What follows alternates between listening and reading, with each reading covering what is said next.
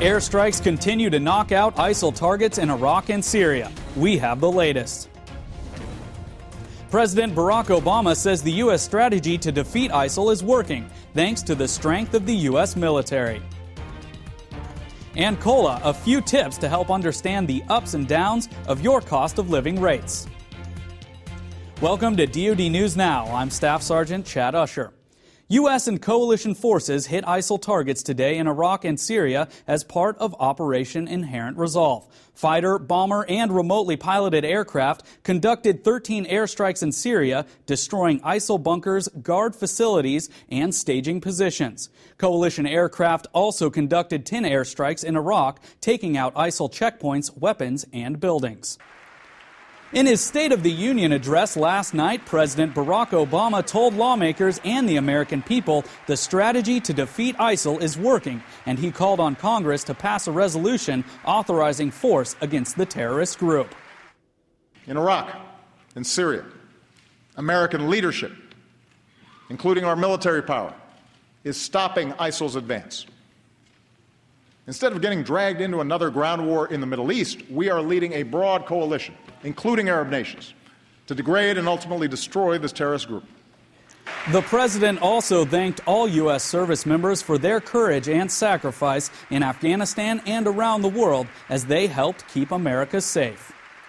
The cost of living allowance, or COLA, is paid to service members to partially offset the high cost of living when stationed overseas. As foreign currency rates fluctuate, it can be difficult to understand how these COLA rates change.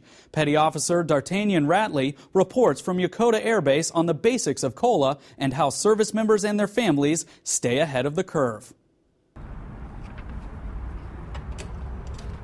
Imagine heading over to the ATM on payday just to find out that you're making less money than you did last month.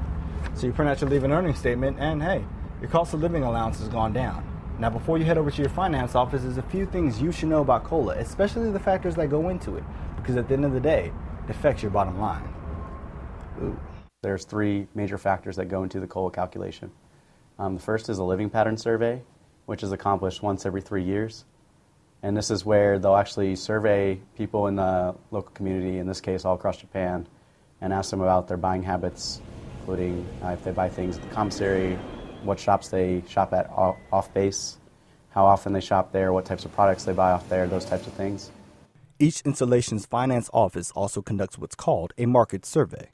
What we'll do is we'll go to commonly used stores in the local area, and we'll get prices for common products that might be bought. And then the last big factor that would go in is foreign currency fluctuation. Using these three components, DTMO calculates the COLA rates for overseas locations and can change these rates every pay period.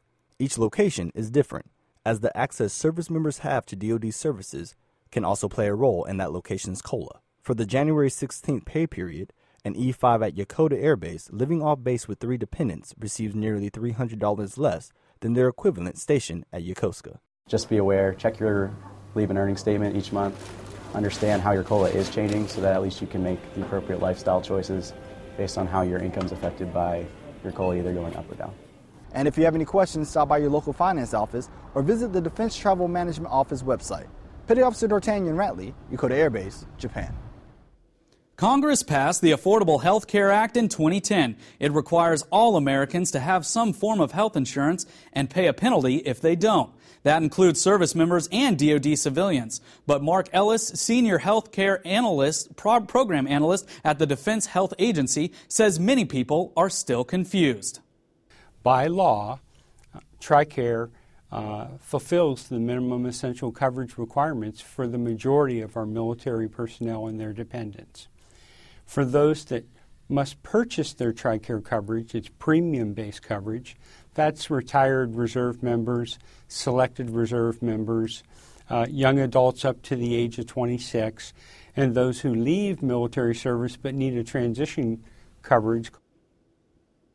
For more information on the Affordable Health Care Act, head to tricare.mil/ACA. And that's it for this edition of DoD News Now. For more on the stories you've been watching, go online to defense.gov and don't forget to check out the DoD Facebook and Twitter page. I'm Staff Sergeant Chad Usher. Keep it right here for the latest in DoD News.